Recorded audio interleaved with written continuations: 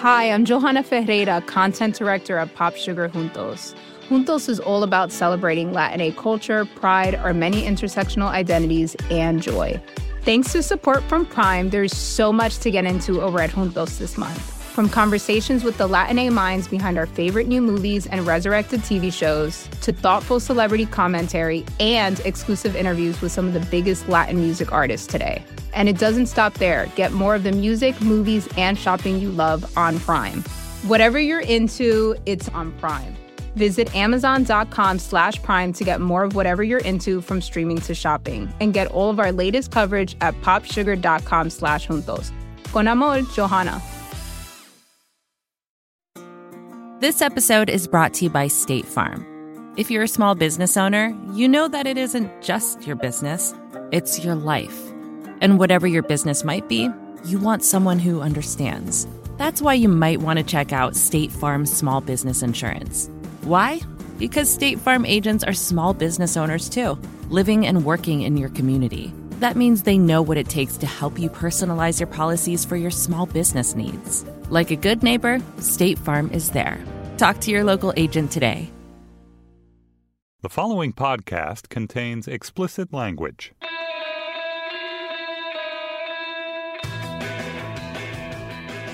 So the question I get more than any other is do you have any advice for young journalists? And the truth is I do. I have lots of advice. I love giving advice. It is a hobby. If you search my name in Google along with advice for young journalists, you'll find it. There's plenty there. But one of the people I've increasingly turned to for advice as I try to build Vox is Ben Thompson of Stratechery. Just a couple of years ago, Ben started a blog, just a random little corner of the internet, and he really quickly established himself. And this is true for a lot of the people I know who are in the media business. He really quickly established himself as one of the smartest and most thoughtful analysts at the intersection of journalism and media and business and technology. So getting to talk to him for this podcast was a lot of fun. We discuss a couple of topics that are very, very, very close to my heart, including whether you can still make it as an individual blogger, which Ben is showing you can, but the way in which you do that has really changed. So for those of you who are bloggers, I think you'll find this really fascinating. We talk about how to make money as a modern media company, which I obviously care about a lot. We talk about his time working for Apple and Microsoft and what he learned about both companies and their core cultures. One thing, though, that comes up a couple of times in this interview, and I want you to pay attention to it. I really wanted to call it out because it's true in politics, too, and I think it's such a good habit of mine. Ben talks a lot about the importance of looking at companies that are making what seem to be bad decisions and always trying to understand why smart people who have more information than you or I do, who are more experienced in that industry than you or I are, why they're making those calls, why those calls are rational for them to make. I think it's a really good, really important habit that helps you understand the way things work and keeps you from falling into some pretty common traps where you dismiss bad decisions as obvious mistakes. And so you don't see the systems behind them. It's something that Ben returns to a bunch of times, and I just really want people to pay attention to it because I think it's so important. I enjoyed this conversation tremendously. I think you'll hear that in the interview. I hope you do too. Also, I've definitely heard all of you that you want a centralized place for all the book recommendations on this podcast. We are working on that right now. It will be up on Vox.com very soon. And as always, please do me a big favor. Please, please, please share this podcast with your friends. Put it on Facebook, on Twitter, on Snapchat. Rate it on iTunes, all of it. I'm really grateful for the time you spend on that. And please send me your feedback and your guest recommendations at EzraKleinShow@Vox.com. Again, EzraKleinShow@Vox.com. With that, here's Ben Thompson. So Ben, you're a dude who lives in Taiwan, I think is the technical term for your life. And you've become, in the last couple of years, I think the leading analyst at the intersection of the media and technology and business. And it seems like an obvious question, but I'm curious how. When did you start Stratechery? Why did you start Stratechery? What is your path to being who you are now? Well, there's a short answer and a long answer. I like long answers. This is a podcast. If it could be the rambling, short answer is that really I started. ideal. I am an excellent rambler, well accomplished. All right, we're in good shape then. Both speaking and writing, as anyone who has seen my site. Settle in, audience. I started Stratechery in 2013. It was just a little bit over 3 years ago. So as you mentioned, I live in Taiwan, and I actually started it not just to have a blog to kind of pipe up on. I've like probably a lot of people have started many of those over the years. They go really strong for a month or two, and then they kind of peter out. In this case, I started the blog with the specific goal of building it into a business. And part of it was I thought there was an opportunity. I mean, of course, lots of blogs, but there's so many blogs with technology, but they're all very product focused. There weren't very many blogs talking about, as you mentioned, the business side of things and kind of the strategy side of things. And so I thought there was a market there. But two, I had been in Taiwan before. My wife was from Taiwan. We wanted to go back at some point. We came back to the U.S. I went to business school at Kellogg Business School, worked at Apple and at Microsoft. But we wanted to get back, but there really weren't the sort of jobs for me in Taiwan. All the expat jobs, that someone of my education level and experience would have worked at had long since left, gone to China for the most part. And so if I was going to hack it here, I kind of needed to create something for myself. So I saw this as an opportunity. My kind of role model in this was a guy named John Gruber, who is a well-known tech blogger, primarily focused on Apple.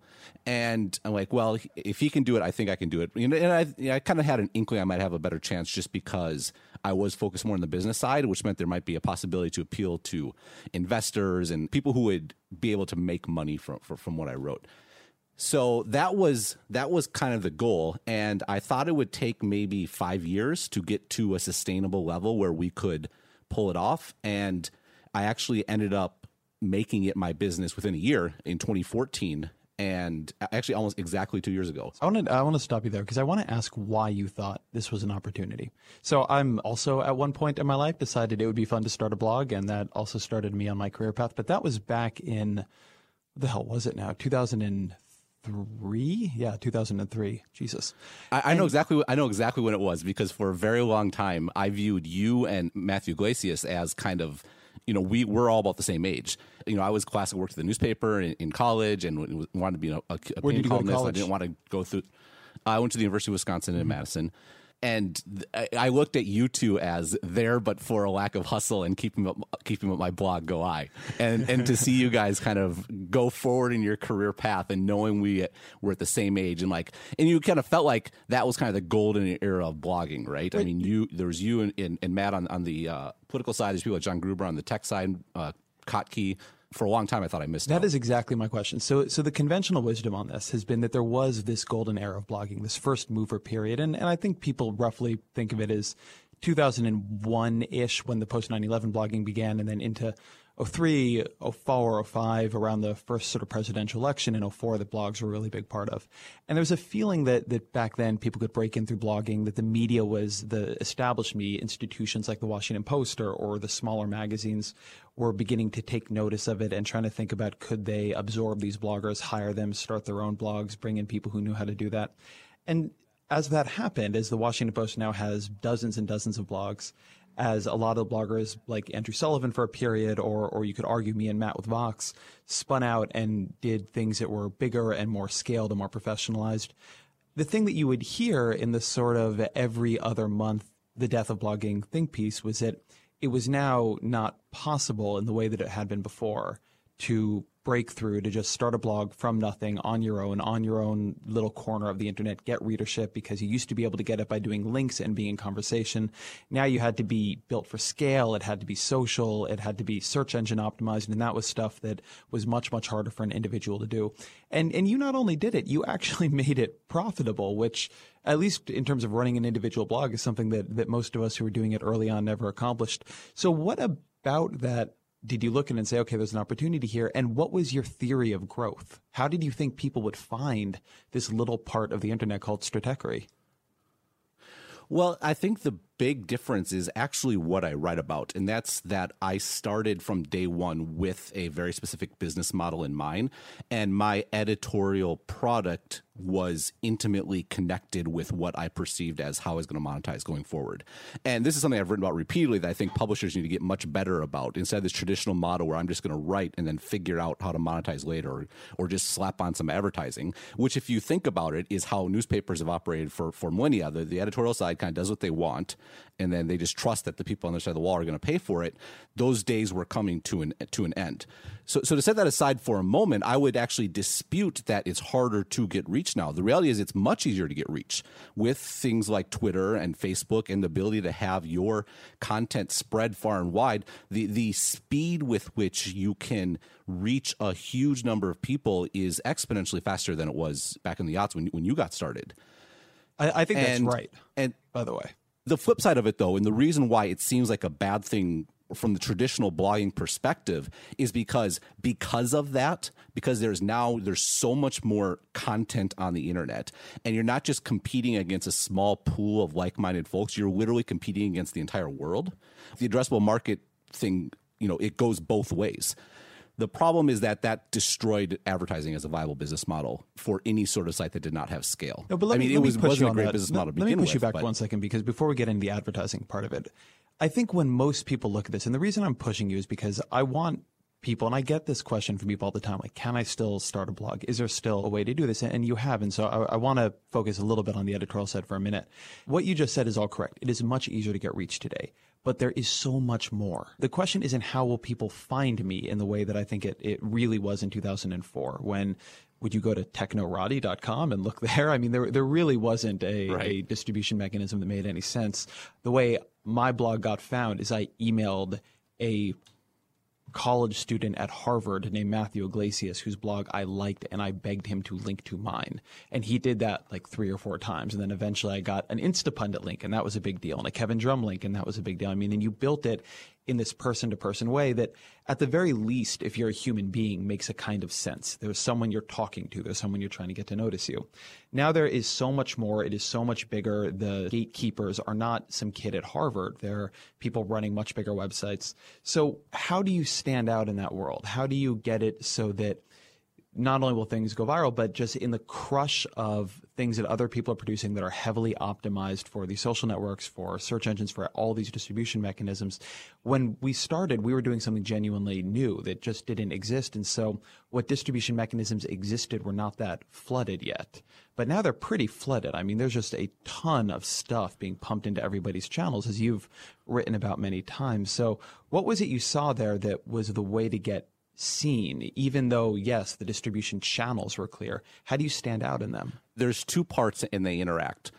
The first part, and it sounds kind of trite and simple, but it's by far the most important thing, is you just have to produce stuff that's really good. And the way I put it is the most important article that you write on your blog is the second article someone reads. And what do I mean by that is someone will follow a link and they will see that article and they, wow, that's pretty good. If that person clicks on the header, so they see the rest of the blog and they read the next article, if that next article is also really good, then you've established something meaningful with it. You have the inkling of a relationship with that reader. And so one thing I took a lot of care at the beginning was to have a pretty distinct site design. I mean, it's still very bloggy, but there's orange components, and I have these hand-drawn drawings that I do that are pretty distinct. I do them less now than I did at the beginning, but part of that is so when maybe they'll click through once and then maybe a week later they'll click through again. I want there to be a visual reminder. Oh, I've been on this site before. I remember seeing something good before. And it's all about that second time the person lands on your site. And they start to develop an assumption that there's something good here. And to that end, and this gets to the business model part of it too, I didn't push out tons and tons of posts. And again, with advertising, the framework, the mindset is, and this is, I think, where Andrew Sullivan got in trouble when he went independent, because he was still in the advertising mindset. You got to pump out volume, pump out volume, pump out volume. And the problem is there is an inverse relationship between quantity and quality. And so from the beginning, I was super focused on making sure I had super high quality pieces, because I was more concerned about that second article than I was about getting people to come back again and again and again. That's at the core. But then the second thing is no different than you emailing Matthew Iglesias. I mean, the person that gave me the biggest jump at the beginning was the guy I mentioned before, John Gruber. He has a very well-read blog. So I emailed him maybe 2 or 3 weeks after I'd started, or maybe a month after I started. I wanted to make sure I had some volume of content before I reached out to him. And he had actually just recorded a podcast similar to this where he recounted his kind of origin story and that sort of thing.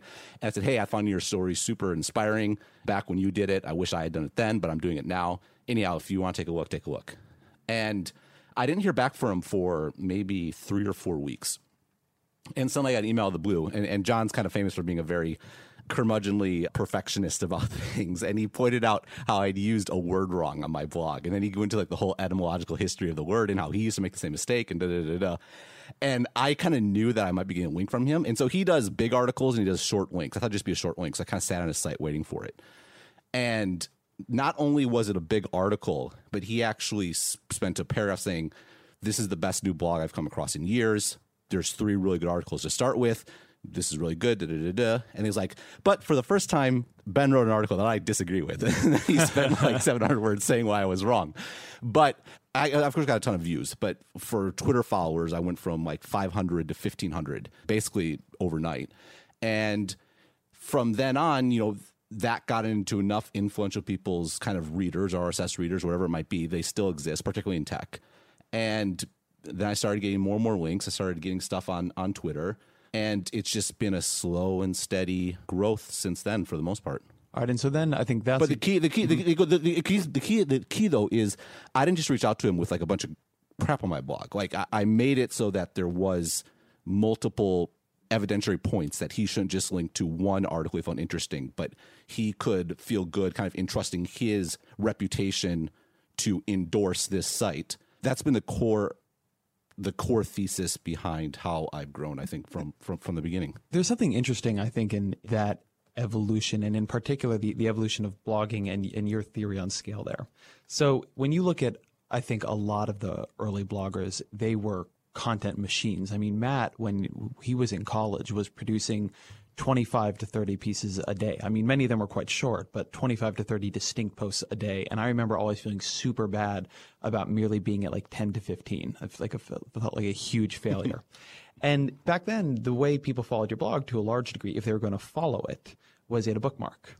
And so the idea was that if you wanted people to keep coming back, if they're going to have a reason to keep coming back, there needed to be new stuff on the site for them frequently enough. Because if they came back and they had the experience 5 or 6 or 7 times of come back and there was nothing there, then when they were screwing around at work, which is, I think, the way most people read blogs, when they were screwing around at work, they're going to go somewhere that was a more reliable little dopamine hit. They were going to go somewhere that was more reliably going to provide them new content. So I think that early in blogging, there was a real push and a real emphasis placed on having a lot of content up on your site very, very, very regularly.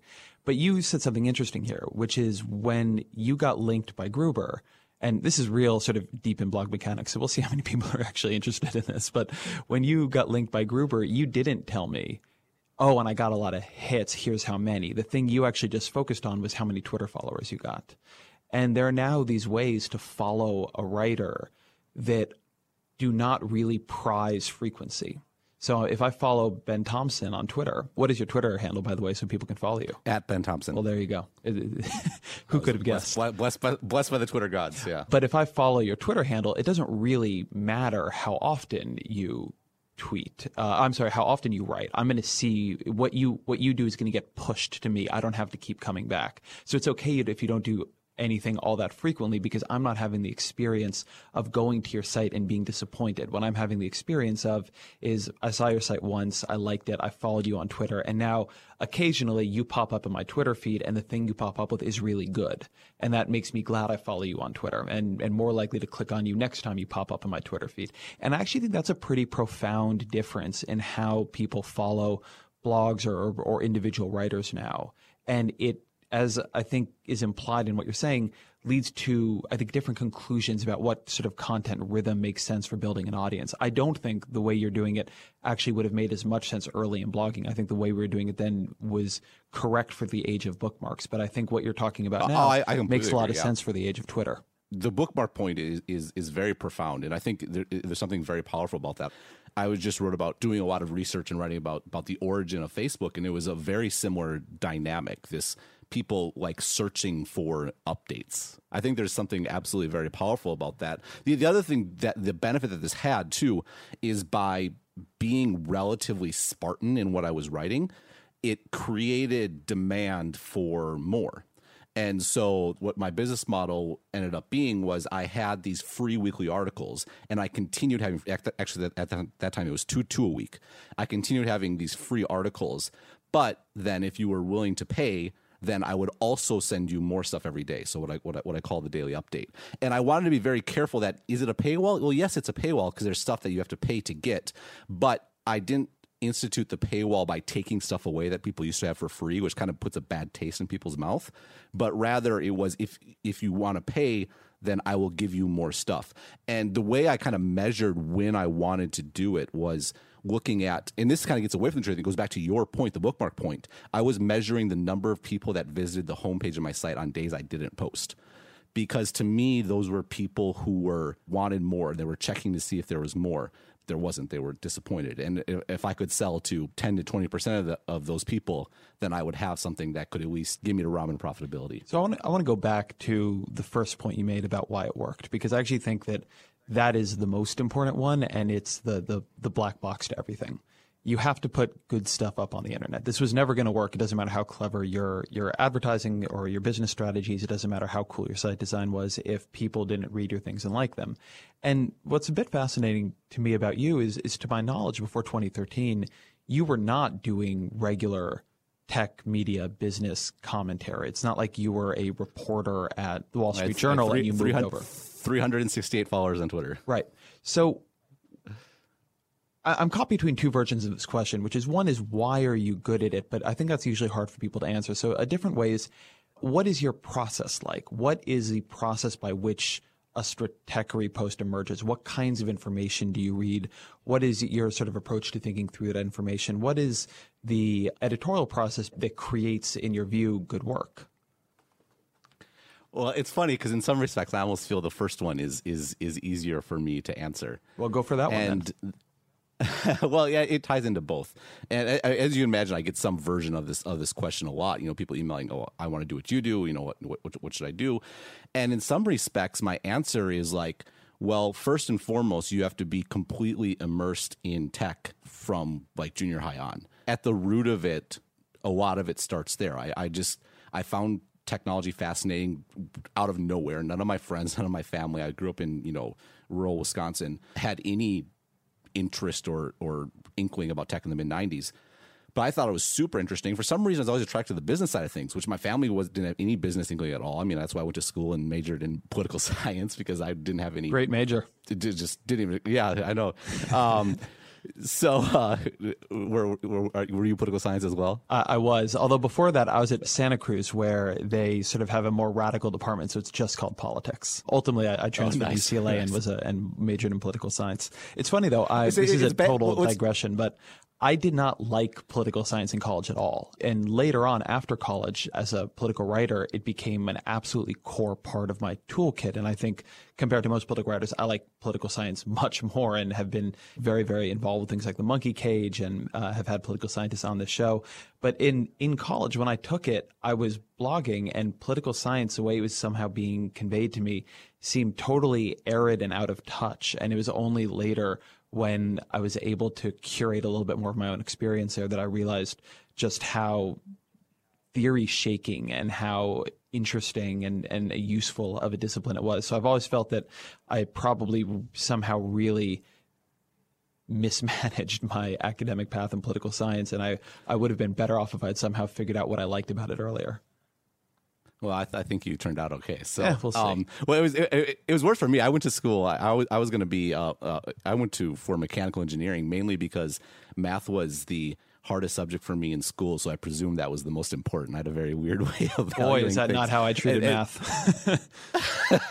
So it was funny. I went from mechanical engineering to computer science. So I at least got enough to know that side of things. Then I went to psychology, and then behavioral science, and law, and up in political science. So you kind of see me going on the gradient further and further away from math as I went. But it's funny, when I was this sort of person where I would plan every single class I was going to take until I graduated, every time I switched majors. And by the time I got to the fifth one, I'm like, this is stupid. I'm going to change my major again. I'm just going to take classes with professors that I like and like seminars and stuff like that. The moral of the story is probably obvious. I had a really fantastic last 2 years of college. You know, I was working at the papers, just taking these cool classes about stuff that I never would have thought I'd be interested in. And a lot of that stuff, to your point, has turned out to be very useful in the way it shapes my thinking. But even at a higher level, that approach to life, this idea of the world is changing so much, to plan where you're going to be in X amount of years is an exercise in futility. The worst thing that could happen is that you succeed and then you ended up in a totally wrong place. Better to kind of control yourself, work on yourself, and trust yourself to seize kind of opportunities as they came along. And in some respects, that's the greatest thing I got out of my education was having that sort of losing the rigidity and having that sort of mindset. So meanwhile, all along, I'm following tech closely, reading about it. So you went to college and learned not to think too hard about your future. I like that. In some respects, I mean, I guess I'm privileged enough to be able to do that. But I mean, meanwhile, I'm following tech. I'm super interested in it. But for some reason, it never even occurred to me to go into it. And this is despite the fact that during the .com bubble and stuff. I'm like, it just, that world, that just wasn't my world. The way I grew up, that wasn't my parents' world. It wasn't the people around me world. And it just never even occurred to me. And I went to work for a political campaign after I graduated. And I was pretty idealistic. And I was in the school newspaper. And at the newspaper at the time, which campaign did you work on? Habit. I worked on the Norm Coleman for Senate campaign against Paul Wellstone. Oh, yeah. The year Paul Wellstone died in a plane crash. Yeah, I remember that campaign. Yeah, it's funny. I mean, the reason I'm kind of sheepish about it is because I've actually quite changed my politics since then. But, you know, I grew up a conservative Christian, and so that's kind of the path I took. Now I'm a much more complicated view of the world, I would say. Actually, it was very early in that campaign. I was at a county Republican meeting in Albert Lee, Minnesota. And the dominant theme was immigration, and the vileness, frankly, of what was being said there, and me having to sit there and take it and say, yes, the mayor understands your concerns. If he's elected to Senate, he'll do this, blah, blah, blah. I was so disgusted by myself sitting there listening to that and having to appease it that I quit on the way home. Oh, wow. And so it's interesting because what's happening this year with like Trump and all this sort of stuff, zero surprise to me, because that I saw that sentiment so up close and personal that when it became a movement, I wasn't surprised. So, but now I have a major in political science. In that story for 1 second, I think it's so interesting that everything about that story, I think, speaks so well to this moment in politics, because Norm Coleman was a very, for the Republican Party, moderate, somewhat centrist, very business-oriented politician. He's got a young staffer who is disgusted by this kind of xenophobia and is listening and is kind of telling these folks your concerns will be heard. But if Norm Coleman had gone to the Senate, if he had been there for longer, because he, forgive me if I'm misremembering this, but he gets beat by Franken, right? No, he won. Wellstone. No. Later on, he gets beat by Franken, yes. Oh, yes, right. For re-election, yes. So, he would have been the kind of Republican who signed on to immigration reform efforts. Yep. And this part of the party was so suppressed. They were being told that they were heard, and they really weren't being heard for so long. There's just like this incredible building of pressure. And I think that there just was such a difference between the people running campaigns and the people running for office and the base on that. And it's in that gap that you see the sentiments build that end up creating Trump. No, absolutely. I mean, I was talking to a friend of mine. We were both at the paper. It was actually, there was quite a crew. She's the head of Facebook's kind of government outreach now. But, we were just talking about how unsurprised we were. She's from Green Bay, Wisconsin. And the same sort of thing. Like if you were out in kind of the non-metropolitan areas of America. And it's honestly, I think it helps me in writing about tech, believe it or not. I think I was way early to understanding Facebook's power, in part because I appreciated, I think, the way Facebook had penetrated this sort of like people who are the furthest away from tech as possible, sort of people I grew up with. That world is so incomprehensible to people in big cities and on the coast. Like they literally cannot fathom why people support Donald Trump. They can't fathom. That's an extreme example, but there's all kinds of things that just doesn't even compute. And it goes in both sides. I mean, the middle of America, and again, I'm using that term colloquially, but is just as much of a bubble as the coast. And I think it was a real benefit to me. This kind of is a long way to get back to how I do what I do, to have a totally bizarre array of experiences. I mean, growing up, like I said, went to a Christian school, then went to a big public university, then kind of fled that, came to Taiwan, lived in a place where, you really realize that what you think is black and white is very much gray. And if anything, that ability to see shades of gray is a skill that is really at the core of what I do. This episode is brought to you by State Farm. You've heard it before. Like a good neighbor, State Farm is there. But it's more than just a tagline, because State Farm agents are small business owners themselves who live and work in your community. And if you're in the market for small business insurance, who better to work with than an agent who understands what it takes? State Farm agents can help you create a personalized insurance plan that fits your small business needs and budget. Talk to your local State Farm agent today about small business insurance. Like a good neighbor, State Farm is there. Support for the gray area comes from Burrow. Getting the right furniture for your place can be really annoying. At this point in my life, I've probably gone through maybe 3 sets of outdoor deck furniture, and it's a pain in the ass for a different reason every single time. It doesn't look like it did in the pictures, the assembly isn't what they said it was, or it's just not as advertised for whatever reason. Thankfully, Burrow is the furniture company that wants to make it all a little easier. Last year, Burrow introduced their outdoor line, and this spring they're adding to it with their Dunes line, offering new seating, dining, and lounger options designed for luxury, comfort, and durability. Burrow furniture is easy to put together and take apart, so you can move or store it as needed. And it ships straight to your door for free. Gray Area listeners can get 15% off their first order at burrow.com/Vox. That's Burrow, BURROW.com/Vox for 15% off. burrow.com/Vox. But let's talk then about what you do. So what is the process? So you go to business school. Then you said you worked at Apple and Microsoft. So I was in Taiwan. I was teaching English. And why did you go? Why did you go to Taiwan? A friend of mine had been here, or my best friend in high school. His brother had been here. Said it was great, and so I thought I'd go for a year. Then I'd go back and go to graduate school and be like a professor. Like that was just, my family was more academically oriented. That was kind of the goal they had for me. And like I said, the world of business and all that sort of stuff never even was even on my radar. But I came here and loved it. Like within like a few weeks, I had already told my parents that, I'm going to stay another year. I eventually did go back to graduate school, but it was 6 months later. I had a wife and a daughter in tow, and I was going to business school, not to graduate school. So my wife deserves a ton of credit, because I was still obsessed with technology. And finally, she's like, "Why don't you work in tech?" I'm like, "Well, blah, blah, blah." And then kind of like, "Well, I don't know. Why don't I?" And what's funny is in tech, there's kind of a bad view of MBAs generally, like that they're a lot of hot air and waste of. I wish I kind of shared that mentality, because I was in the middle of reading all this sort of stuff for years. But for me, it was kind of the shortest, fastest route to legitimacy in the U.S. job market, and it paid off. It's exactly what I got out of it. It turned out I really had a strong intuition and sense for a lot of core things about business. Things like, I was a very systematic thinker. I saw things in systems and the way things interlocked and worked together. My weakness would be more on the detail side of things. Things like comparative advantage and that, like, which ties into that, it just came to me naturally. And business school really gave me the language to articulate these sorts of things that it turned out I understood pretty well, just kind of intuitively. And now I had a language to put around it. Then for the summer, I went to Apple, and I worked at Apple University, which is not a university, but it's kind of this internal group at Apple that, at least at the beginning, it's kind of expanded since then, but was focused on kind of the top 200 at Apple, like preparing the next generation of leaders and managers for Apple.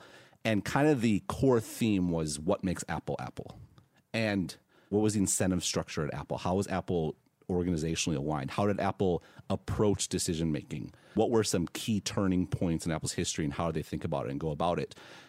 And I think the group has its pluses and minuses, but for an internship, for being there for 12 weeks, it was basically a crash course in how Apple saw the world, how they view technology. It could not have been a better sort of, like, it was the perfect. What would be your 1 minute summation of how they view the world? What makes Apple Apple?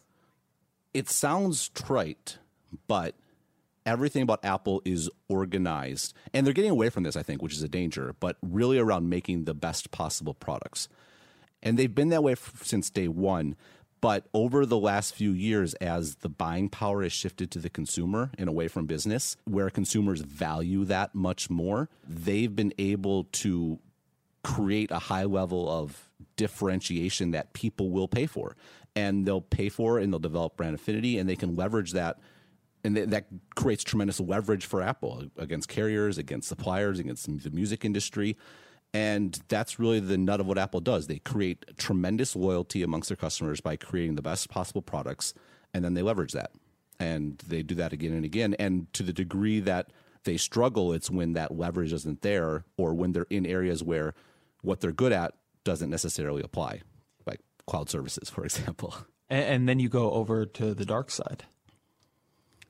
I do. And this was actually a purposeful choice. I kind of knew by the end of the summer, I knew I didn't want to go back to Apple University. I told a friend this, which I'm really grateful for, because during the year at business school, and business school is a really warped environment where everyone's getting jobs, they're talking this sort of stuff, you're panicking, am I going to be employed? So I think I might have tried to go back at some point. But I actually knew that summer that I didn't want to be there, because the problem is it was fundamentally kind of backwards looking, and it was a little too much preaching to the choir for my taste. And that actually concerned me even then. I mean, the problem with any sort of this university concept is once you put these cultural sort of ideas down on paper, they're going to start ossifying because now there's a defined thing instead of something that's alive and dynamic. But also I thought the group was a little too cheerleady. I was looking at myself, and again, this goes back to my thing in college about choosing different majors. And the one thing you can control in a changing world is yourself. And so I had kind of taken the philosophy that different stages of my life, I was working on improving different parts of me. And it really came home to me that summer when I had some various difficulties presenting things and my final presentation on the project I was doing didn't go as well as it could have, that I was pretty good at presenting other people's ideas. And I thought was good at coming up with my own ideas, but I was not good at all at presenting my own ideas. As a manager waiter at Microsoft, waiter relayed to me, he's like, sometimes, Ben, you're talking about H, but people are at A, and you need to understand and learn how to walk people through the path. And so I really wanted to go to Microsoft because, to me, at that time, I really thought I was an Apple sort of person. I was head of like the Mac Club at school. And Microsoft, to me, was the exact opposite place. They looked at the world totally differently. Their approaches were different. Everything was different. And I'm like, I want to go there and see if I go there and be challenged every day, because I think I see the world differently than they do. And that will give me an opportunity to practice getting across my ideas and see if I can actually change people's hearts and minds. And so that was my motivation. I was kind of signing up in some respects for misery, but it actually ended up being a great experience. And I learned a lot. I got such an appreciation for scale. I got such an appreciation for how big companies operate, how incentives work at big companies, how they're organized. I mean, it was so much different than Apple, but it was different for very good and valid reasons. And Apple wasn't the only way to do things. I mean, Microsoft was in a kind of a tough spot then, but why were they, and why were they making the choices that they did, even if they didn't seem like the choices that were right from the outside? And it's had a huge influence on my thinking and writing. Actually, I mentioned the John Gruber thing. So I started Stratechery in 2013. I was still at Microsoft. Microsoft had a relatively lenient blogging policy, just don't do something stupid, basically. In part because of the Gruber thing, Stratechery was going to become relatively well known. I was feeling a little angsty about it. It actually turned out that Microsoft's corporate strategy team reached out to me, wanting to give me a job, which I appreciated, but I'm like, well, that's going to kill the dream, because they hire you to keep all your stuff internally. Yeah. So it's funny. So I was looking for another place to blog or another place to work while I could still blog, which is hard. I was able to get a job with Automatic, who does WordPress.com, which is about blogging. So it ended up being a great match. And I left Microsoft. My last day was June 30th. And on July 2nd, Steve Ballmer announced this massive reorganization of Microsoft that I thought was a terrible idea. And I got 3 articles out of that. And then he bought Nokia, which I thought was a ridiculous idea. And that was actually the highest traffic day in the history of Stratechery, because I wrote this article, this deal makes no sense. It was on everywhere. But that goes to show, that was early. A one-day viral hit doesn't necessarily give you a lasting readership. And then Steve Ballmer quit. So I got Microsoft kind of like provided unbelievable fodder for like the first 6 months of my blog, especially Steve Ballmer. So I owe the guy a lot. So they trained you up. They taught you how to argue. They gave you a lot of freedom to build your blog, and then you turned around and you crushed them. Actually, I don't think so, though, because and so this goes back to, I'm just thinking about this for a long time. And the way I think about what I do is I have a system in my head about how the world works in technology and the way things are. And so when news happens, people think about it that, and this is how I do what I do. You do a bunch of research and you come up with a case and then you write it. And like, well, how do you write so much you do? I mean, because right now I'm doing, I do 4 about 1,800 word pieces a week.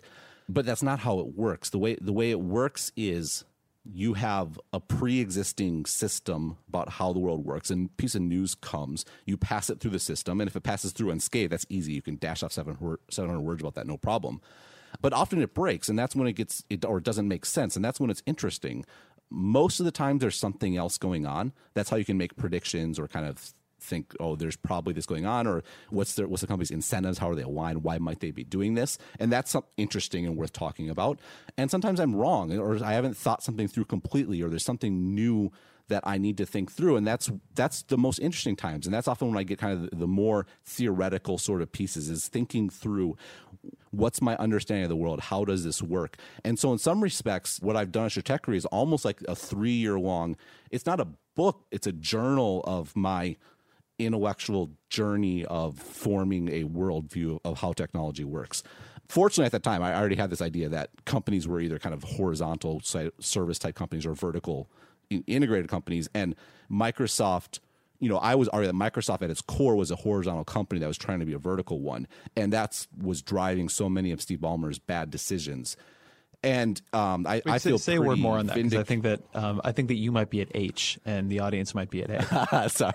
Well, basically, if the classic example would be Apple versus Google. So Google is a horizontal company. They have massive fixed costs on the back end. They have these huge server infrastructure. They have all the software they've written, their search engine. They are economically compelled to leverage that spread that across the most people everywhere. So they want to be serving every single customer. They want to be, because that spreads out their fixed costs over everyone. And then it goes hand in hand with the advertising model. What do advertisers want to do? They want to reach as many people as possible. So Google wants to be on every device, every OS, all that sort of thing. And where Google stumbled, I think, for a few years, I think they're starting to recover, was when they got so wrapped up in Android, they started competing on a vertical basis, and it cost them. Like, they lost Apple Maps, they lost things like that. But in general, that was later on. Microsoft was doing that first, making that mistake first. And the point, because I just want to clarify something, because I've read your stuff on this. So but the point there, what they did with Android, you're saying, is that with Google, they want Google on every single device. They want it on every single computer. They want it in every single business. There's no one they don't want to sell to. And with Android, they began to have an incentive to make their work, to do their best work on their platform, not on the iPhone, not on exactly. Other whereas Apple, on the other hand, the reason iCloud exists is to differentiate the iPhone. Right. It's to make the device more attractive so they can sell it at a profit. The problem is Google was making their devices more attractive, but their business model wasn't to sell it at a profit. It was to an empty victory, and actually to a loss for the parent, Google. I call it Android. For a few years, Android was the tail shaking the dog in some respects. Right. And I think it was a fascinating charity they were running with Android. It was, and really the company, and this is why it's so dangerous in general, I think, for horizontal companies to get into sort of physical devices and those sorts of platforms, because it's such a totem pole, right? You hold an Android phone or you hold a device in your hand, and it feels like it's so important that everyone wants to pitch in and help. But that's not the way the company's organized. That's not the way its economics work. That's not the way its business works. And Microsoft was doing the same thing. They were focused on Windows. So Office was better on Windows, and they wouldn't release a touch version of Office because it wasn't ready for a platform for Windows. And everything's about Windows, Windows, Windows. But in this new world with mobile, where PCs were only a fraction of the market, what they were doing was constraining their horizontal opportunity by favoring a shrinking part of the market. And what Satya Nadella has done, and I'm a big admirer of his, is he's basically chopped off Windows, and they're off in a corner and they're doing what they want. But Microsoft is now very focused on being the best services platform that works great on iOS, works great on on Android, whether that be Office, whether that be their Azure Cloud Services, and that'll be kind of developer toolkits that they're building up. I think he's done a great job. So yes, I was critical of Microsoft, but the long way of saying, I think I've been a bit of a cheerleader, I think, especially over the last year and a half. We're going to take a little break now to talk about our sponsor, MeUndies.com. What listeners of long-form interview shows really love, I think, is a comfortable pair of underwear. I mean, you're sitting at home, you're listening to a long interview with Cory Booker or Grover Norquist, and I presume you're sitting there in underwear or pajamas or whatever, and you want that underwear to be soft. You want that underwear to be comfortable. That's why MeUndies.com is now a sponsor of the Ezra Klein Show. Their underwear is made out of modal, a fabric that is twice as soft as cotton, that is sustainably sourced. If you feel it, you'll know what I'm talking about. It is a much softer, much more exciting advance in underwear technology than, frankly, you've probably seen in some time. It's also just a nice internet experience. You can just set up a subscription, and then they will keep coming on a fairly regular basis, which does two things for you. One is it means that you continuously have fresh underwear. The other is that it means you do not have to remember to go underwear shopping. And underwear shopping, I think, is basically nobody's idea of a super fun time. So go to MeUndies.com/Ezra. Again, MeUndies.com/Ezra. You get 20% off of your first order. You get $8 off if you get the subscription plan. Your first pair is free. You can send it back if you don't like it, if you don't think this is for you. But I doubt you'll do that. I think it's going to work out for you. Shipping is free in the U.S. and Canada. It's a great deal. It's great underwear. The fabric is super soft, and it's going to make listening to the Ezra Klein Show that much more enjoyable. No chafing during the second hour of a long interview. So check it out, MeUndies.com/Ezra. Support the show. Upgrade your underwear drawer. It's all going to be great. All right, back to the interview. I want to pull back to the way you think and the way you write, because something that I think it's something that I have thought a lot about in my career, and I'm fascinated to hear you describe it the way you do. So I come from blogging, but spent a lot of time when I got into journalism more formally, first at magazines. I was an intern at the Washington Monthly, then I worked at the American Prospect, and then in a newspaper. And what had struck me so much as the difference between being at particularly a magazine and what I had been doing just on my own was the deep fear in journalism of repetition. And you would have these editorial meetings, and I think it was a fear driven by scarcity. You have a magazine, you've got 64 pages, you can only put so much into those pages. So you really have to have this brutal cutthroat competition for what makes it in. But you would have these discussions, and I remember an article being pitched and it being killed because some other very, very, very small magazine had done it 5 years ago. And this idea that I often thought of as the analog to the rational economic man, the sort of perfect news consumer who had read everything and remembered everything. And so you had this incredible focus on always having new ideas, new news, new news hooks, new approaches, new profiles, that nothing that had been done before should ever be done again.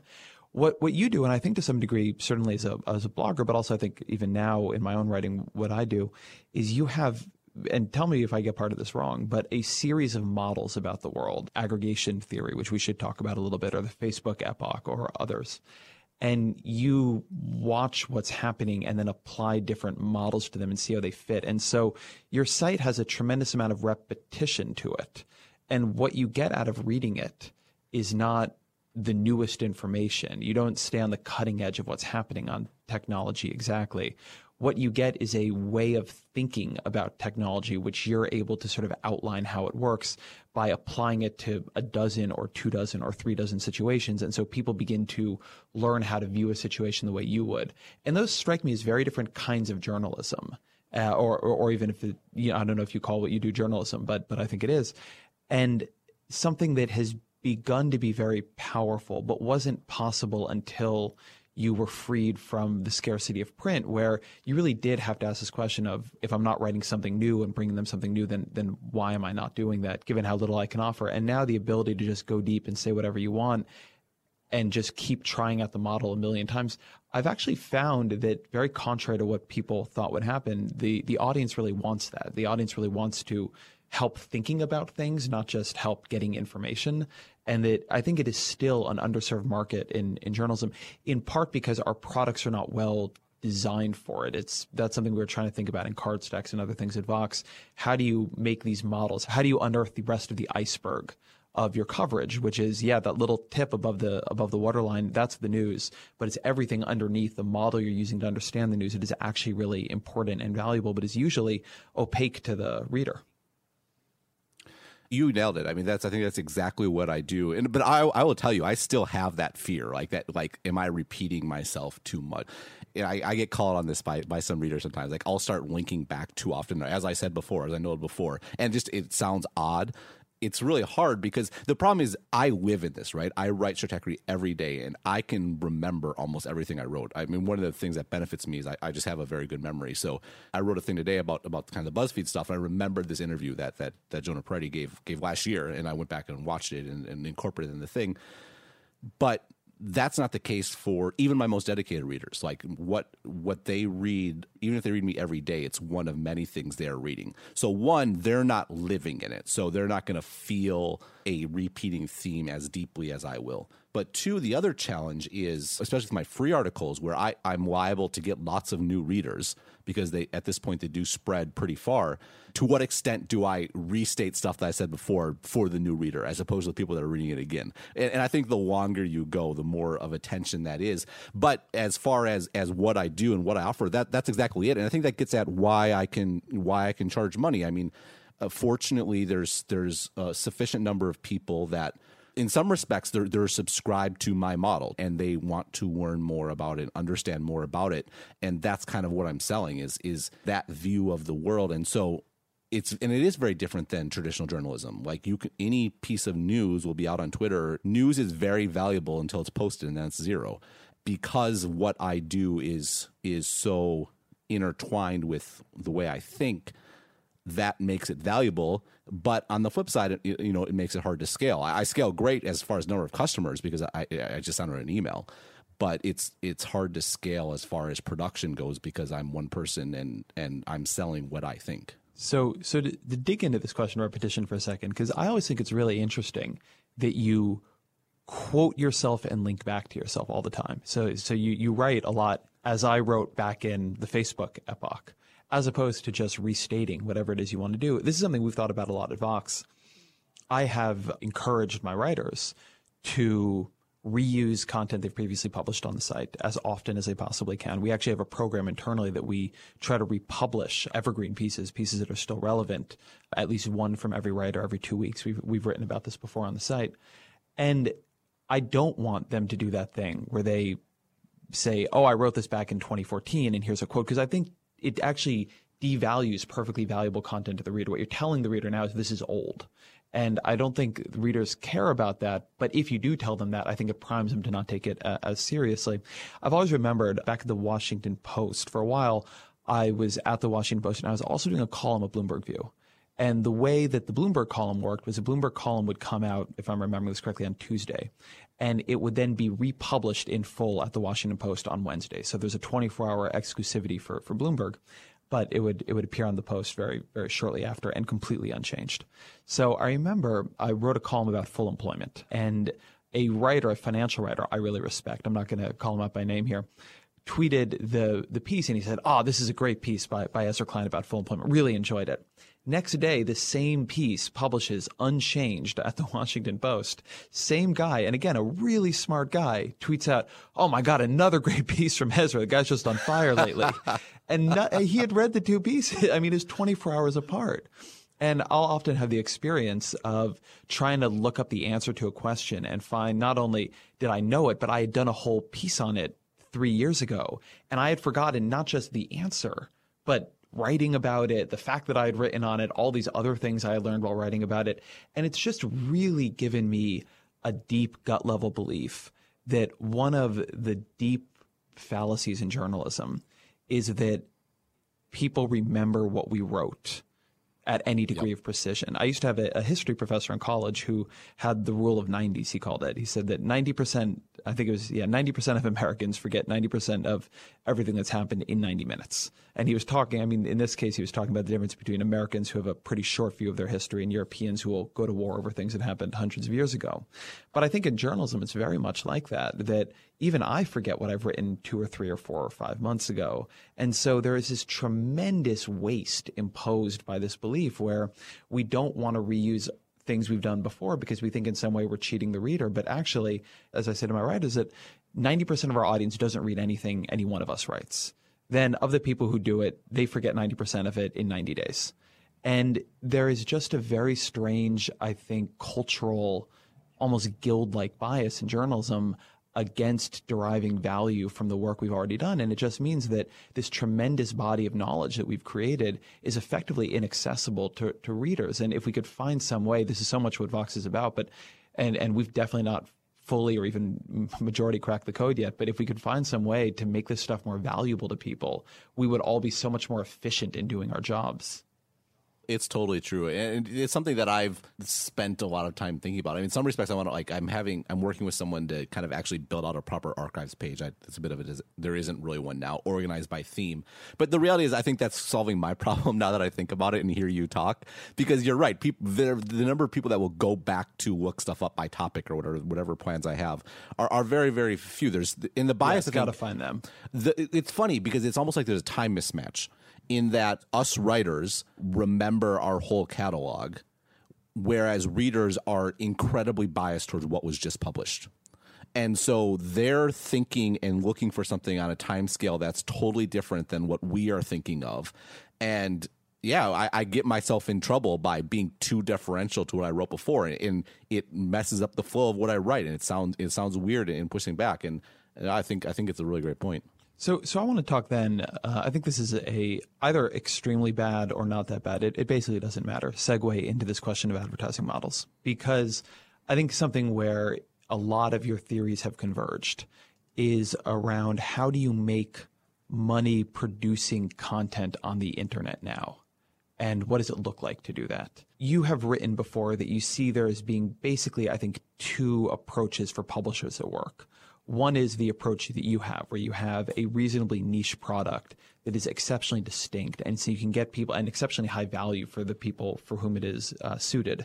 And you can get them to pay a reasonably high price to be part of it. And so you have a direct line of revenue that is focused on the uniqueness of the product. And the other way is related to the arguments you made about aggregating massive audiences, which is that you need to create some huge kind of scale distributed across many, many, many platforms with a business model that is very tied to that. And I'd like to hear you define that probably much more precisely than I have, but also talk about why you think the middle of that has fallen out. Well, the challenge is that the world that we're living in is one where there's other products, but basically Facebook is the front door of the internet for the vast majority of people. And you combine that fact that people are already in Facebook, that they're in a feed where Facebook can place an ad that takes over the entire screen. Think about that. Facebook's ads literally take over the entire screen of the device that we're looking at, and no one gets bothered by it. Like, it's the most incredible ad in the history of digital. You add to that the fact that Facebook knows who we are, where we live, what we like, what we're interested in, and they know it perfectly because we told them. And so they have this incredible targeting ability, and then they're building out all this capability to track conversion, not just conversion of digital things, but conversion all the way down to like physical purchases in stores, which they are building out. And the question becomes, why, as an advertiser, would you go anywhere else? That is the long-term trend. And Facebook, meanwhile, has 1.5 billion people. The last quarter, Facebook increased their inventory, increased their ad load per person, so everyone started seeing more ads, and they increased the price they charge per ad. Those things should go against each other, but the engine they've created is so incredible, and they can prove to advertisers that it's worth paying way more for a Facebook ad because we can prove to you that it works. You're getting a return on it. And in the long run trend, like that's where advertising is going. So, and this is the continuation of a trend. I mean, back in the day, newspapers had like a geographic monopoly. Like, where else were advertisers going to go? They basically got the advertising for free. The internet made that all go away. Everyone's competing in the same market. So what you got were these ad networks that would track people by cookies, and they'd advertise across all kinds of publications. That's where content and ads really got divorced. That was the first divorce.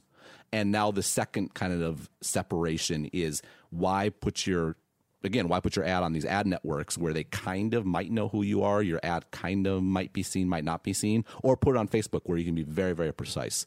The long and short of it is that you're competing against Facebook, and no content site is going to win that battle. They already don't control their ads because an ad network does for the most part. I know Vox is trying to build up a scale business and do that sort of thing, but in general, it's a very hard thing, particularly for even smaller publishers.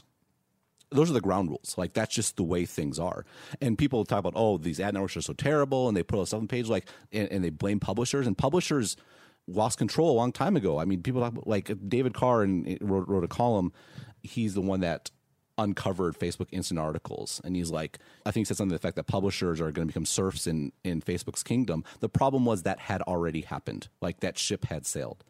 And so given that, you have a choice to make. So one, either you break out of the bubble completely in that people go to you.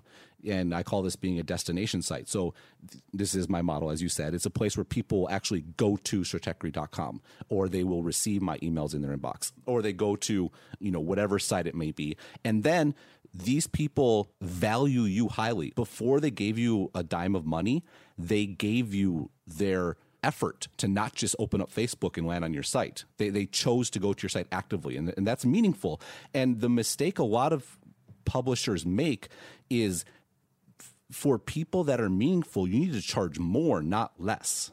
You need to maximize your revenue per customer, because you're not going to make it up at scale. Like, there's not that many people that are going to reach out to you. On the flip side, the internet's so big, you need to get just an unbelievably small fraction of the world, and you can have a very nice business. So you can monetize by subscriptions like I do. You can monetize with very highly targeted native advertising if you have a sort of feed. And this is, where you're immersed in the content, and every now and then it's an ad that fits the feed. Who's an example of that? A very focused product. Well, I think the easy example, and I kind of hesitate to go there because it's another kind of one-person thing, but it's kind of the person that actually, I already mentioned him, who kind of pioneered native advertising was Gruber. And basically, he's all about Apple stuff, and he's a feed. He posts lots of links and occasional articles, and people go to his site and they just read through it. And once a week, one of those things is an advertisement. It's about a product or whatever, and you read it as you read everything else. So you're paying attention to it. And because everyone knows that all the hardcore Apple people read that blog, if you're an Apple developer or an Apple product or Microsoft advertising Azure, that's where you go, because you will get a great return on it. And he could charge like, $10,000 a piece or something like that, which is, for one person blogger, is pretty powerful. A lot of the best examples you'll notice, are very small.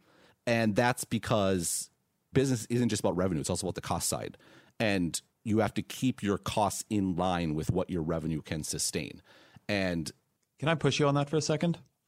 That doesn't absolutely feel to me like why those are small.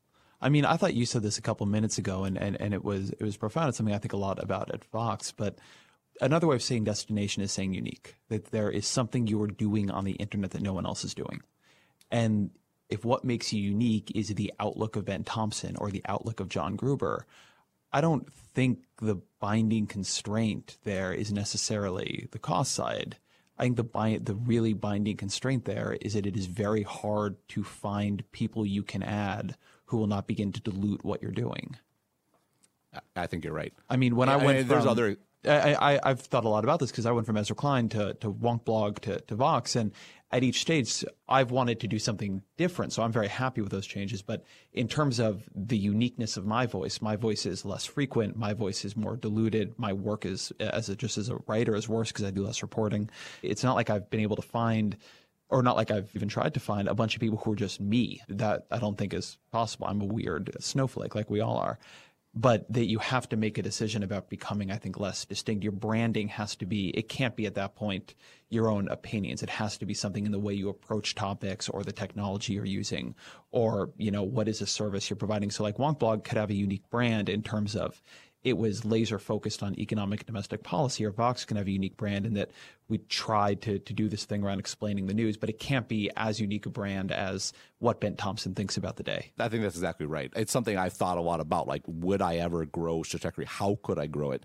And that's the fundamental question that I have no idea how to answer, is how could I find someone else that would be additive to the reason people pay. And again, it's not because I'm the smartest person in the world. It's just that what I offer is very sharply defined. And even if there's someone that I think is fantastic and I bring them on, some number of people aren't necessarily going to agree with that. And yeah, your edges get softened. And when your edges get softened, you don't stand out as much and you start to lose that quality. I think it's a good point. And the cost structure helps. So then there's the other side. So talk about your theory of what the big publishers are doing. There are some number of sites that, if they are destination sites, can survive, will survive. Like, I mean, everyone talks about the New York Times, which is kind of unfair because they're the New York Times. But because they're the New York Times, like, they are going to get some amount of revenue just by people who care about the New York Times and go there. And they have subscriptions and they have premium advertising that they sell directly. In the long run, though, if you don't bring to the table a massive brand like they do, and brand matters more than ever in some respects, because it matters because it's like me having a relatively distinct design on my page and having those handwritten pictures. Like, you have to build an association in people's mind that you're not just another undifferentiated piece of content. Yeah, one of the best things we ever did was Vox Yellow. That was totally. The greatest move. No, Ted Irvine and Warren Schultes get all the credit in the world for that one. I completely agree. If you want to go big, if you want to scale, then you have to basically be the exact opposite of me. You need to it goes back to that horizontal versus vertical thing in some respects. I'm a vertical enterprise. I do stuff to differentiate my core products so people will pay me money. I have a free podcast, Exponent.fm. How it monetizes in the long run is people signing up for my newsletter.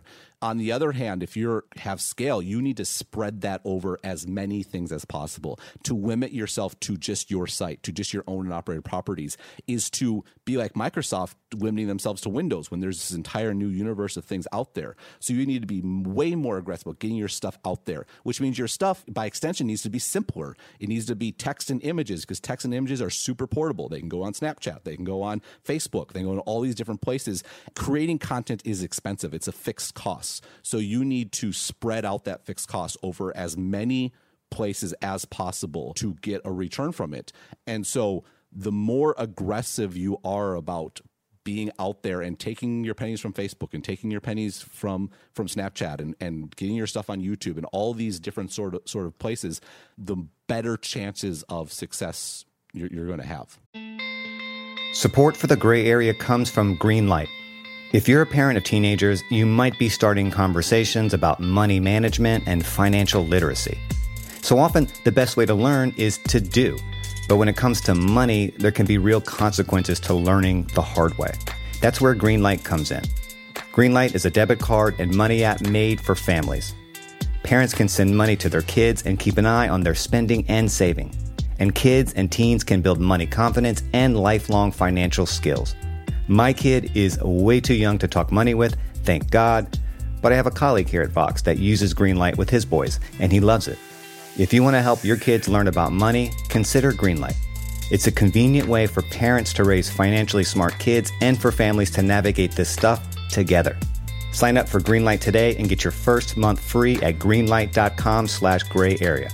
That's greenlight.com/grayarea to try Greenlight for free. greenlight.com/grayarea. What do you think is the revenue model there? Because I have an argument here, and something that is implicit in, or I should make explicit what I'm thinking about here, because it's one of the things I think you and I have talked about this and even argued about it a bit in the past. You talk about how Facebook is the great ad of this generation, and obviously there are others. Snapchat is really getting into this game, and others. But the big problem is, and as anybody who has Facebook knows, Facebook ads are really bad. Not the underlying ad technology. The targeting is tremendous. The way it fills up the mobile screen is amazing. But it is a space where nobody really knows what to do with it yet. There's very rarely, not never, but reasonably rarely, great brand advertising campaigns. You get a lot of direct sales on Facebook, a lot of, hey, come here and buy this thing on Amazon, but not as much of what you see in a GQ or an Esquire or a Cosmopolitan or even in commercial breaks where it's just Coca-Cola trying to make you like Coca-Cola. Not that it never happens. Coca-Cola definitely works with Facebook, but that's a place where I don't think it's been quite figured out. And it seems to me, this is certainly true for Vox Media. It's definitely true for BuzzFeed, definitely true for Vice, true for a lot of them. it seems to me that it used to be that what these big publishers sold, because there were always things that were bigger than the newspaper, like television. But what these big publishers sold was space that you couldn't get anywhere else. You had the New York Times, or I grew up in Orange County, so the LA Times or the OC Register, and they had control of this space. And that was their fundamental product, was that space. And now what you have, as you said a minute ago, are these publishers who, in an incredibly crowded content marketplace, a content marketplace that is more crowded than it has ever been in human history ever before, have somehow or another figured out how to create content that stands out, that wins that competition.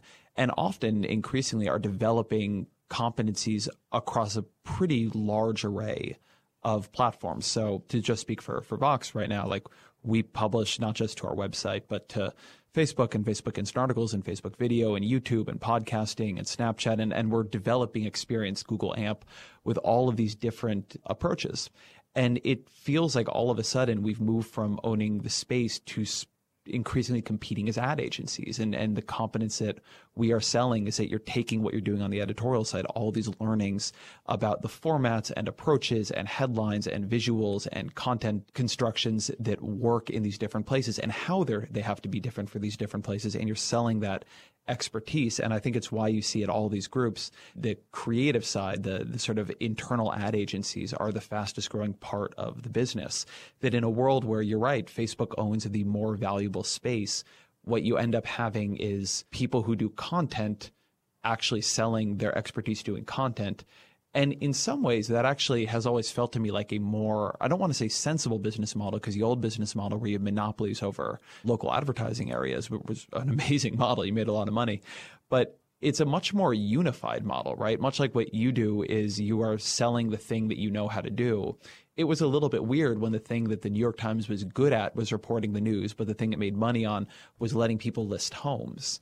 And certainly compared to the banner advertising period in internet advertising, this has felt much more solid to me, just because I can understand what is the value we're providing to an advertiser who works with our native agency, which is we have figured out a bunch of stuff. We will help them figure out that stuff. And then whether their ad is on Facebook or Snapchat or wherever, that ad has a better chance of actually being seen. No, I completely agree. And I've been very positive about BuzzFeed and about Facebook. And I think something that people, especially in the early days, didn't appreciate was, particularly people raised in the old paradigm, was the importance of having a business model. Like, good journalism is not about having this artificial separation between editorial and advertisement. It is first and foremost being independent, being able to fund yourself. Because as soon as you're dependent on someone else, like, you're going to have a problem.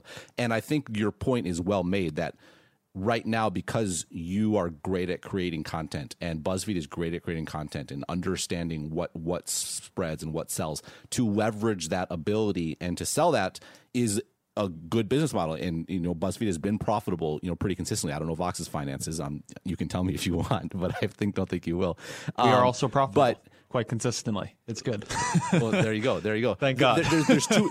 So no, I completely agree with you. It's a good model, and I think what BuzzFeed and Vox are doing are really smart, and it makes sense. You guys know what works. You know how to make content. BuzzFeed is very famous for really understanding how virality works and being able to sell that skill set to tell an advertiser that, yes, you could go buy an ad yourself, but we will do it for you, and you'll get all this free lift on your spend, because you won't just get the what you spend on Facebook. You will get people actually spreading it on their own. And it makes a lot of sense, but two problems. One is it doesn't scale on the production side. Like, you have to actually go and make ads. And now you're doubling up the content creation problem, which the problem with creating content is you have to actually create the content. And now you also have to create ads, and so you have trouble scaling to the degree necessary. And two, Facebook is going to get better, and various ad agencies are going to get better at making Facebook ads. And so now you're almost in this other arena of competition where you're not only competing among ad agencies, but there's like an extra cost involved, and you're kind of at a cost center you're in a bad position.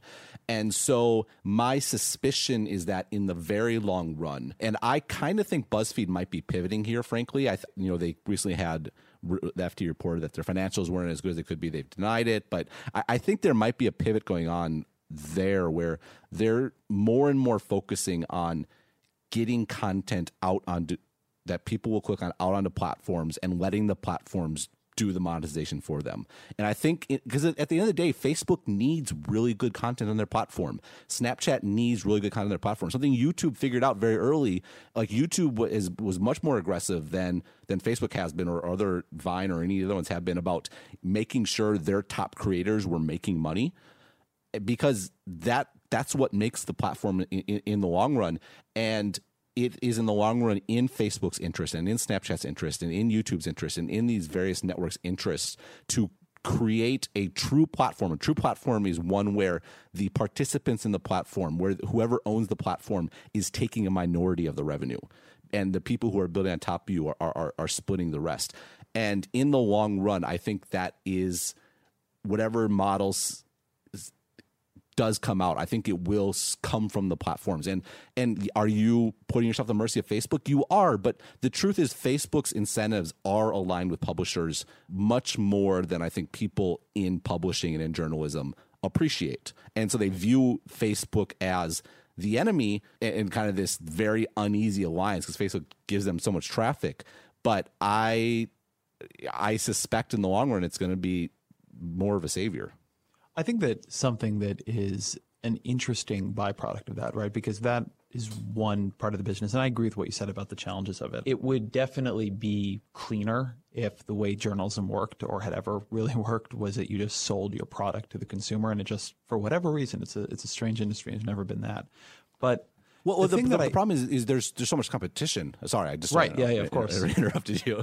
Well, it's also, I mean, this is a slightly different topic, but I mean, when you look at where people get information from newspapers, from magazines, from websites, from Google, from Facebook, and you just really go down the line. Almost everywhere we get information, television, radio, that is not books, is something where we have created a platform that advertising works on. And I've always wondered what does the world look like where our informational life was not also the thing that supported advertising?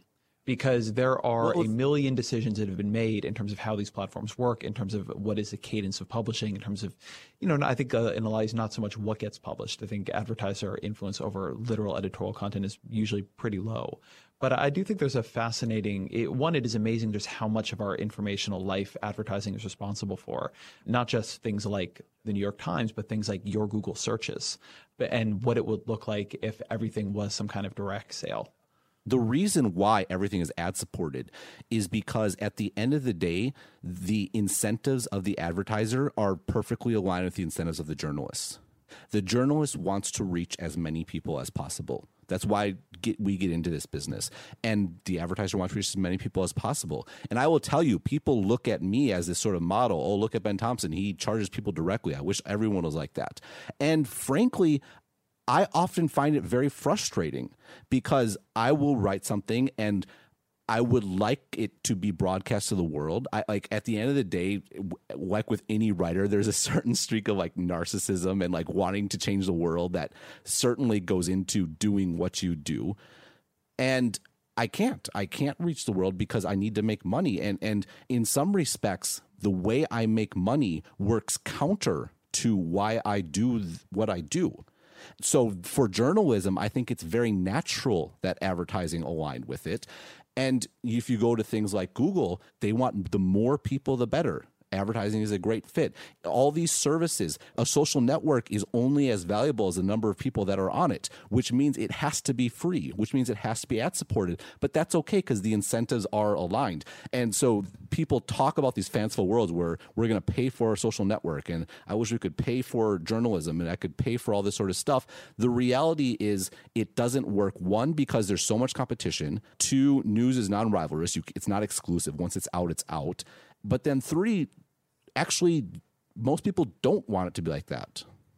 I think that's right. And I do agree on the broad point that, I mean, the reason everything is built off of advertising is that the model actually works. And while I don't think the incentives are perfectly aligned, I think they are more aligned than people on some level even want to appreciate. Well, it just varies what levels you look at it. In some respects, yes, you can see the tension between advertising and editorial. But when it comes to like the real incentives, like why do you and I put our words up there on the internet for everyone to read? At the end of the day, that is actually very, very close to why an advertiser puts an ad up. I think there's a lot to that. Although I do think in this era of advertising, unless you're talking about the Gruber style advertising, you do have a question of, I think a really big problem for a lot of journalists is that even if what they think they're doing is putting up content that they want a lot of people to read or to watch, in fact, they tend to actually care about feedback from a very small slice of their audience, which is heavily composed of their peers, their sources, people they know. I mean, that's the feedback they really care about. And I think it creates,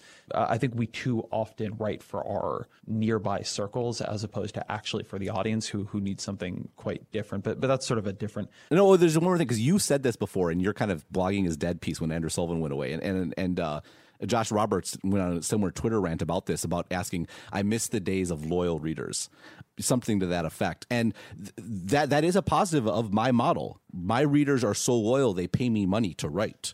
The context totally varies in how you look at it. Like if you want to write for a small group of people that read everything you write and do it consistently, you have to have the business model to match. And in that case, the business model is definitely not going to be advertising, because advertising, it has to drive towards scale. And this is the big thing, what we talked before, this massive bifurcation.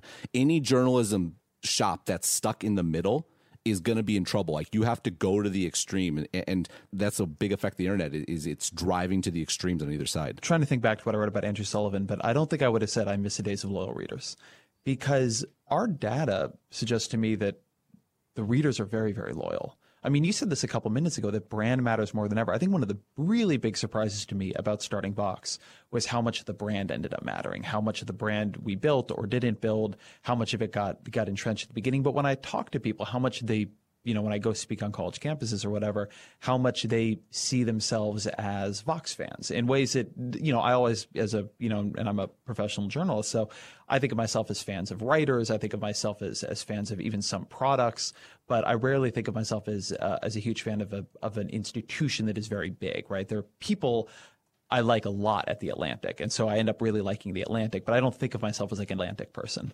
But one thing that I do think is interesting there, we look at this from a lot of different perspectives, and I think that we have really underestimated how loyal a lot of readers who are coming in from social networks are. I think behind a lot of those things that you see in the death of blogging is a somewhat unquestioned assumption that the readers who came because they were checking links were loyal and engaged in a way that readers who come from social are not. But when we look at return, what we call return velocity from readers who come in from places like Twitter or Facebook versus people who are coming directly to the homepage or seem to have us bookmarked, the differences are not what you'd expect, and sometimes don't even go in the direction you'd expect.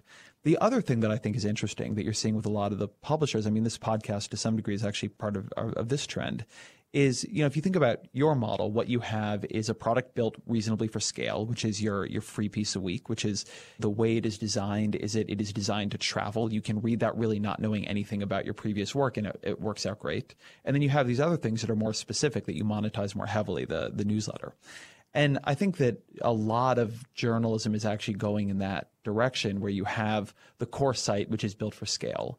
And then you end up having these other instantiations of it that are often more specific and often in places or on platforms that encourage scarcity that the core internet doesn't. And so you have a real move into things like podcasts. A lot of people, including Vox Media, are looking at different kinds of television, which obviously is a platform for scale, but you don't put that much on it at any one time, and it monetizes very differently. Conferences are another dimension of this. Newsletters are another dimension of this. And, this question of how do you move people up the ladder, not just to liking your Facebook page, but to engaging with you or sort of being part of the brand in spaces where you're not actually building for scale and certainly not building for volume in the same way, where you're taking what you learned at Vox.com and then applying it to a once a day Snapchat Discover edition, or applying it to podcasting, or applying it to these places that end up in some ways being very sticky for more sort of super engaged fans of the of the site. And this is kind of the great hope of there being sort of a middle route between sort of the one-person shop and the massive corporation. Is so much of the talk around monetizing journalism artificially constrains itself to text. And of course, newspapers were constrained by text because newspapers' differentiation is based on owning all the printing presses that produce text and advertising along with it, right, in a geographical or an area. But that restriction no longer exists.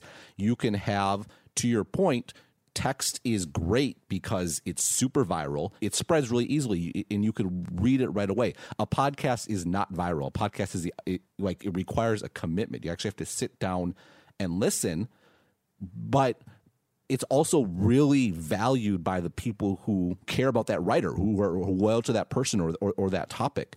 So use both of them. Use the text to build an audience, a loyal audience that wants more, then monetize it through something that is much harder to build an audience. But what's the flip side of people really caring and paying attention? Well, now you drop in a native ad in a podcast where you're actually reading the ad and it's part of the flow and it fits in, and it's much, much more lucrative. And yes, more and more podcasts are coming along, and some will see some loan, and the CPM prices will go down. But at the end of the day, it's a fundamentally better ad unit than most of what we figured out for text. So think about them in parts. One is the audience generation part. The other one is the monetization part. And this also gets back at the fixed cost problem of journalism.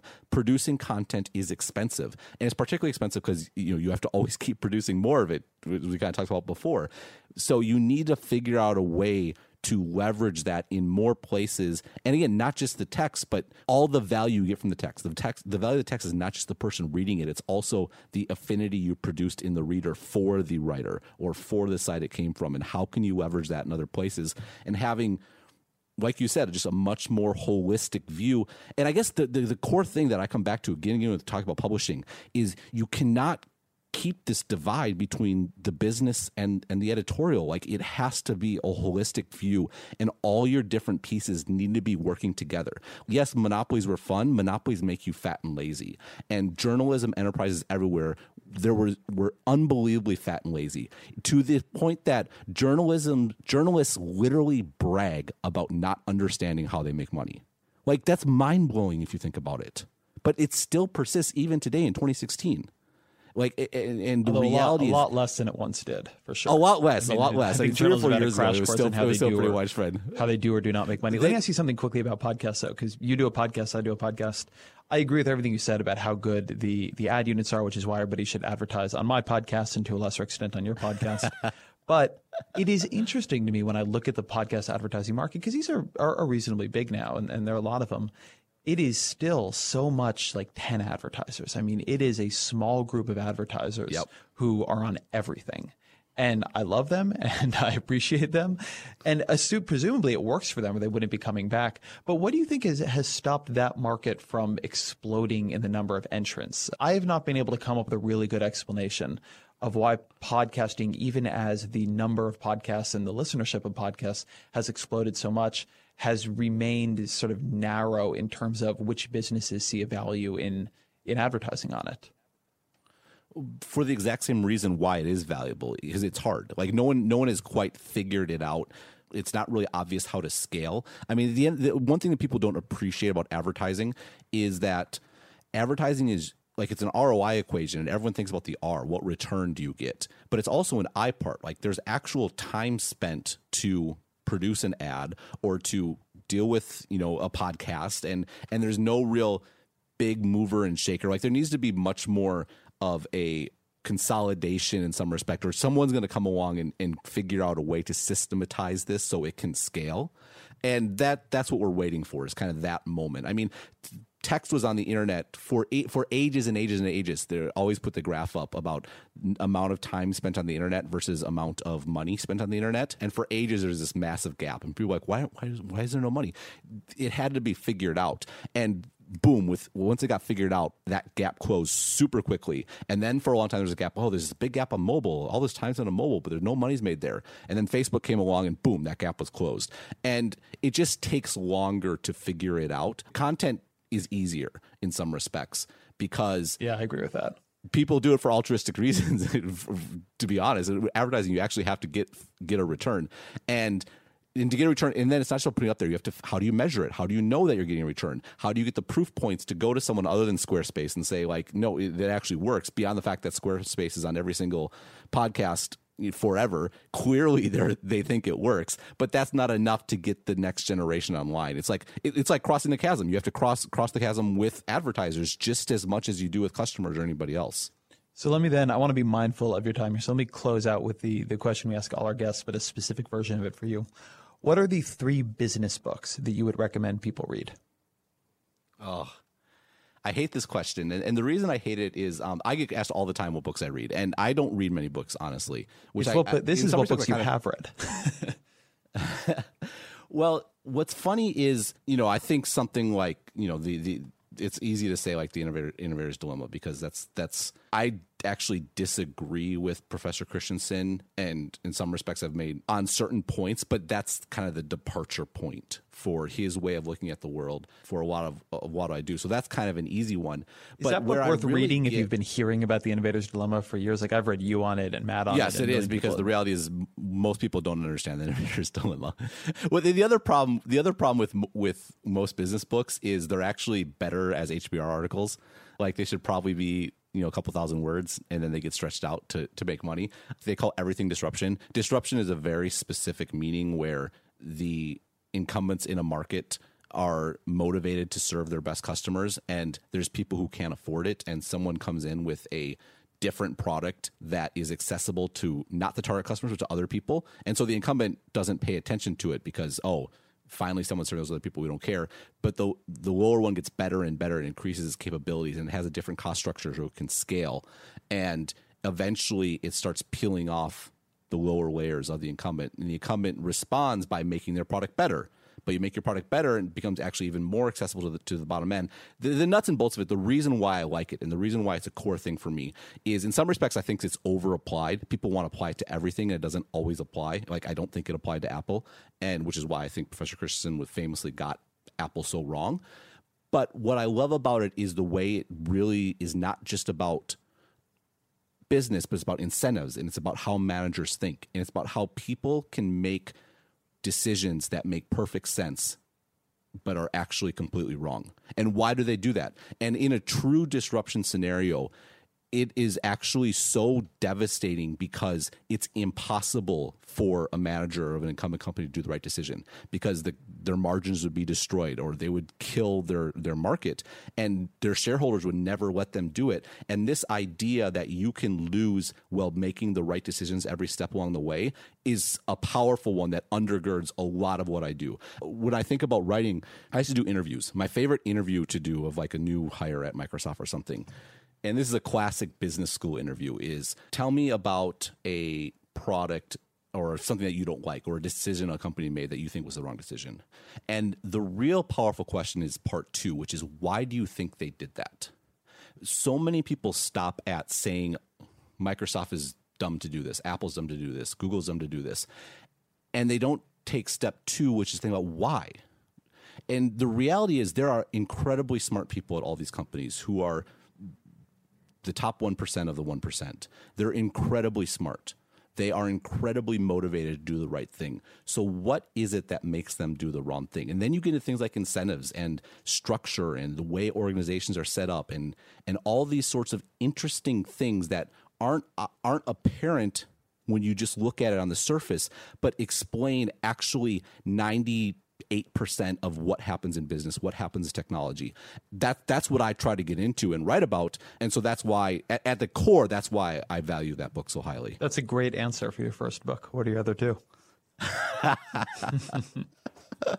Honestly, where I get the most, I get a lot of value from, this is kind of a cheat answer, I'm not going to give you a specific book, but I love reading the founding storybooks. So, for example, for the thing about Facebook yesterday, I went back and reread parts of the Facebook effect about when Facebook started and the origin books of Amazon or Twitter or going to Intel or and the reason why I find them so useful kind of ties into the same reason. I think a lot of what drives a company is cemented in the very early stage of the company. There are decisions that are made early. There are customers that are served initially that set up incentives, set up the organization, set up how they make money that are almost impossible to change absent a near-death experience later on. And if you can understand what drove a company at its earliest days, why decisions were made the way they were, what the goal was, what they were trying to accomplish, how they grew.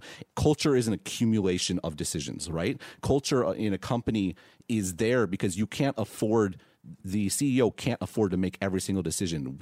A CEO that creates an effective culture is one where it's like driving a car. You don't think about driving a car. You're making decisions constantly, but you're not thinking about it. Like, that's what great companies do. They have a culture where they make decisions without thinking about it, about all these little things. And the problem is when they get in a new scenario, they have a decision-making apparatus that is under the surface, that is subconscious, and they make the wrong decisions, but those wrong decisions were actually made 10 years ago, 15 years ago, 20 years ago. And if you can understand that, you can get so much more insight into how companies do what they do, why they do what they do, why they make bad choices. And so those are my favorite books to read, is kind of these founding stories and understanding what's at the core of these companies' cultures that makes them look at the world a certain way, make decisions the way they do. And in some respects, it gets back to my political science background and my talk about living abroad in all these different places and seeing the world as grays, appreciating the degree to which different people can look at the exact same situation and interpret it completely differently. And in some respects, the biggest thing I got from my very non-traditional career path and going all over the place was not that I learned a lot, but I became so much more aware of how much I didn't know. And that is so powerful if you want to understand the world, because you have to first know that there are questions to be asked before you can even hope to answer them. That's a good answer. That leads to a lot of books. I can accept that. Ben Thompson, editor of Stratechery, at Ben Thompson on Twitter. Your podcast is exponent.fm. Do I have that right? You do. Thank you very much for being on the show. It was a pleasure. Thank you to my producer, AC Valdez. This is a co-production of Vox.com and Panoply. And thank you, of course, to you, the listener. If you want more hot podcast action from me, you can always check out my other podcast, The Weeds, where I talk policy every week with my colleagues Matt Iglesias and Sarah Cliff. Please rate this podcast on iTunes. Tell your friends. Email me at EzraKleinShow@Vox.com with who you'd like to see on the show or what you'd like to see changed on the show. And I'll be back next week.